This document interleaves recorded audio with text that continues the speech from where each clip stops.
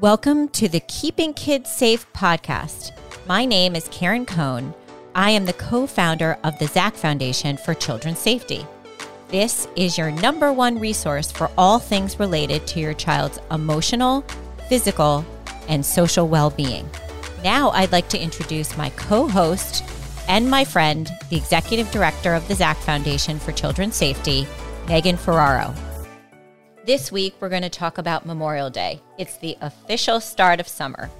First, we want to acknowledge all of those who have given the ultimate sacrifice for us, all of us, to be able to enjoy a wonderful summer with friends and family, by the pool, by the beach, or really anywhere.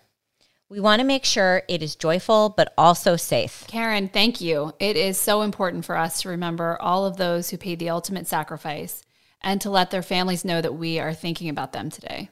That's right.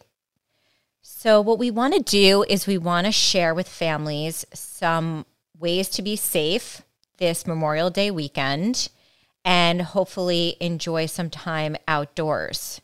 I know locally where we are not going to have a great start to the weekend, but I think the weather is supposed to get better as the weekend progresses. I think Sunday and Monday are supposed to be the best days. Absolutely. The same is true for us down here outside of Philadelphia. So I'm hoping that the weather warms up so that I'm not stuck inside the house with all of my children. I know. We all have to alter our plans. Yes, absolutely. But do you want to know what I'm most excited for? Seeing you in person on Monday for the first time in over a year. It's been a year and a half since we have seen each other in person. I think it was December of 2019 that we were last together. And so here we are a year and a half later, and so excited I can't believe I'm saying this. I'm so excited to travel again for work.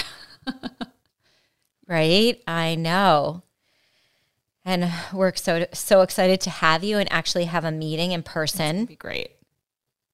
Yeah. But, I've had so many friends, before the weather turned for this weekend, reaching out to me about plans for this weekend, inviting me to their homes to go swimming with the kids or go to the beach for the day. And I'm on my own with my 4 kids this weekend. And so I had to decline a lot of those invitations because I couldn't wrap my head around how I would manage 4 kids at a pool by myself. So, it got me to thinking about all of the parents who will be at the water with their kids this weekend, whether it's at a pool or a river or a lake or the ocean. Today's a great time for us to talk about some of those supervision tips and flag safety as people go into the start of the summer season.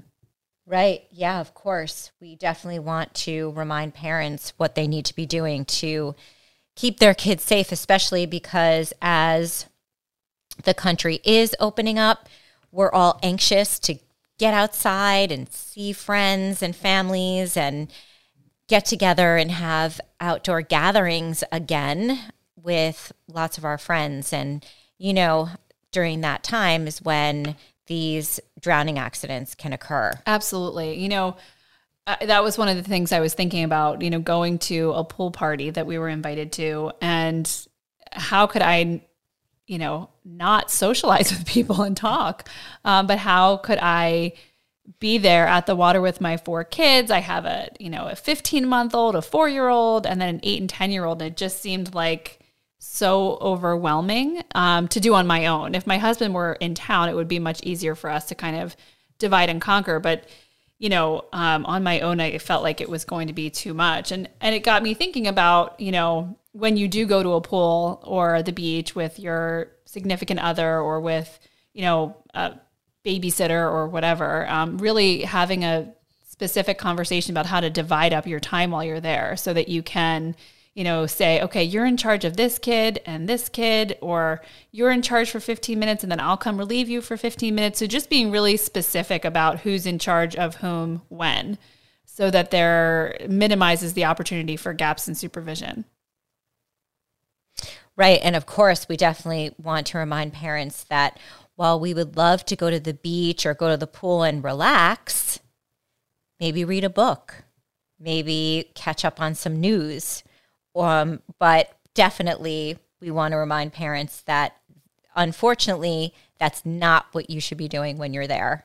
So we want to make sure that parents know that they have to be the first line of defense for taking care of their kids during this time, and not relying on lifeguards and not relying on another adult. And as you mentioned, like, you definitely need to talk to that other adult that you're there with and make a plan and decide who is going to be watching who and when and where, because oftentimes when drownings occur, it's because we're assuming that someone else is watching the kids. Absolutely. And it's oftentimes it's happening in these momentary gaps in supervision. And so we want to just encourage all of you this weekend, as you're going out to do these super fun things, to just have those plans in place. And one of the other safety tips that I've learned over the years is when I'm at the beach with my kids, there's a couple things that I like to try to figure out. Before we go, we like to look to see what the conditions of the surf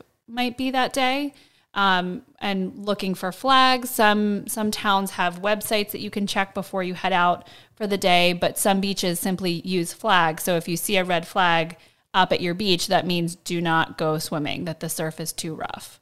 Yellow means swim with caution, and green means that it is safe to be in the water. So certainly if you're headed to a beach or a lake or a river, being mindful of those safety warnings. Yes, and oftentimes there is a flag legend just when you arrive at that body of water. And so just make sure that you check that before you go swimming, because it might actually change your plans. Absolutely. And for me, with all these young kids, I try to make sure that I park our chairs and our strollers and all of our gear right by a lifeguard chair, so that when the kids are in the water, they're directly in front of not only my line of vision, but also the lifeguards as well. So if you can figure out a way to do that, it certainly is a great idea if you have a lot of little kids that are running around. Yes, that makes a lot of sense. And then also you want to make sure that you're really close to the kids as well, that you don't want to be on the chairs while the kids are in the water, especially if your children are young. Yes. Yeah, that goes back to that, kind of expression that I like to use, where if I can't see the whites of their eyes or physically touch them, they're too far away. Especially for my younger two, obviously my 4-year-old and 1-year-old, I do let the 8 and 10-year-olds get a little further away from me, not much, but it has been hard to give them a little bit of independence while they're in the water. Right. And so if your children can't swim, they need to be within arm's length of you so that you can reach out and grab them should they go underneath the water. And if you also have young children as well that can't swim, this is a good time to also have a life jacket on them, a Coast Guard approved life jacket for them to wear, to also add another layer of protection for those young children that can't swim. That's a great point. Teddy started his swim lessons 2 weeks ago, and it has been so exciting to watch him make some progress. And they are having lessons on Friday. I wasn't sure if they would cancel them because of the holiday weekend, but they are having them. I'm so happy that he'll be in the water again. And it's every week you see a little bit of progress. It's a little bit of a light at the end of the tunnel. That's great. That's so exciting. Is he enjoying the instructor? He is. He loves her. He has this huge Olympic-sized pool to himself, and it's really calm and peaceful in there. So he's getting a really great experience, and we're really fortunate to have it. So my husband took him to last week's lesson, and just as Teddy's lesson was about to start, the water polo team was wrapping up their practice. And my husband said it was so noisy and loud, but that Teddy was just in awe of watching these older kids play water polo. So it's so interesting to see, what they're exposed to and what they like. And he is loving it. And I'm actually noticing that when he's in the bathtub, he's less upset when he gets water in his face when I'm bathing him, which, wow. Oh, wow. That's great that's having that effect already. Because he is normally screaming and crying in the bathtub when he gets water in his face, which is just a joy. I know. And then the other thing we want to remind families is if they're going to be boating this weekend, that they need to make sure that they have everyone wearing lifeguards in the boat as well. Yes, Coast Guard approved life jackets while you're in the boat are really important, not just for kids, but for adults. So everyone that is on that boat should have a life jacket that fits them, assigned to them, and on before the boat leaves the dock. So you can find them anywhere. You can get sporting goods equipment. You could go to your Target or Walmart or Dick's Sporting Goods.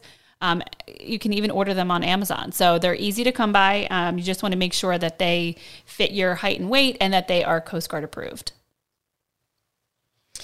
And then also at many lakes or beaches now, the cities are installing, or even nonprofits are installing life jacket loaner stations for people. So if you arrive and you realize that you've forgotten a life jacket, you can also borrow one. Yeah, it's an incredible program that is popping up all over the United States. We have partners that have installed them in Austin, Texas, throughout Florida. So our friends at Collins Hope and Joshua Collingsworth Memorial Foundation and Abby's Hope have really been doing a great job at getting those life jacket loaner stations up around the country. And it's really important that we encourage even our older children to wear those life jackets. Yes, especially for that teenage population. They, feel like they are invincible and they're kind of more into risk-taking, as I'm sure you know, Karen, than younger or older kids. So really just trying to encourage them to have that safety device, that layer of protection in place before they, are in open water. Right. We just want to make sure we know that there's peer pressure, but we want to just remind our kids that it's really important to have those on to keep themselves safe. Absolutely. And, going back to what we were talking about earlier with pool parties and, hanging out with friends, we all know that people want to have a beer or a glass of wine when they're hanging out with their friends. But when your kids are in water, in the pool or in the beach or anywhere around open water, you really want to make sure that you reserve that kind of indulgence in beer or wine until after they've gone to bed or until another adult is in charge, because sometimes, just that little bit of alcohol can lower your inhibitions and put you in a position where you're not focused on your kids when they are in the water. That's right. This weekend, we also want to remind our listeners that if you do end up going to a pool party where there's going to be lots of families and lots of children, that you remember to designate a water watcher. And what we mean by that, we want to make sure that there is someone who's assigned to be watching the kids in the water and only watching the kids in the water for a specific period of time, whether it's 10 minutes or 15 minutes, and take turns doing that. And while you're doing that, you're not checking your phone. You are not talking to another adult because it's so easy to get distracted. You're only keeping your eyes on the water. And that is really such a great tool to have to protect the kids while they're swimming. Absolutely. And, as parents, we want the best for our kids, and we have so many distractions and so many things in front of us. So really being focused about that time that you're spending watching the water is so important, not only when you're at a party, but if you're just at a friend's pool or your family member's pool and you need to change someone's diaper and you tell your other child to get out of the pool and wait by the edge. Sometimes that's just not enough. And we know how easy it is for kids to get distracted, to forget that they were told to do something. So really, if you do need to leave the pool area to tend to another child or answer the doorbell, you have to bring all your kids inside with you and ensure that all the safety devices are in place before doing so. We've heard so many stories about a momentary lapse in supervision that have resulted in a terrible outcome. So as you're thinking about being around the water this weekend, really ensuring those water watcher techniques that Karen just mentioned, and then also thinking about, if it's just you by the pool with your kids, really making sure that they have no access to the water unless you're sitting there by the side of the pool watching them. Yes, these are all great tips. Thanks, Megan. And so we hope that you all have a very safe Memorial Day weekend. And if you would, please rate, review, and subscribe to our podcast. We would be so grateful. Thank you. Have a great day.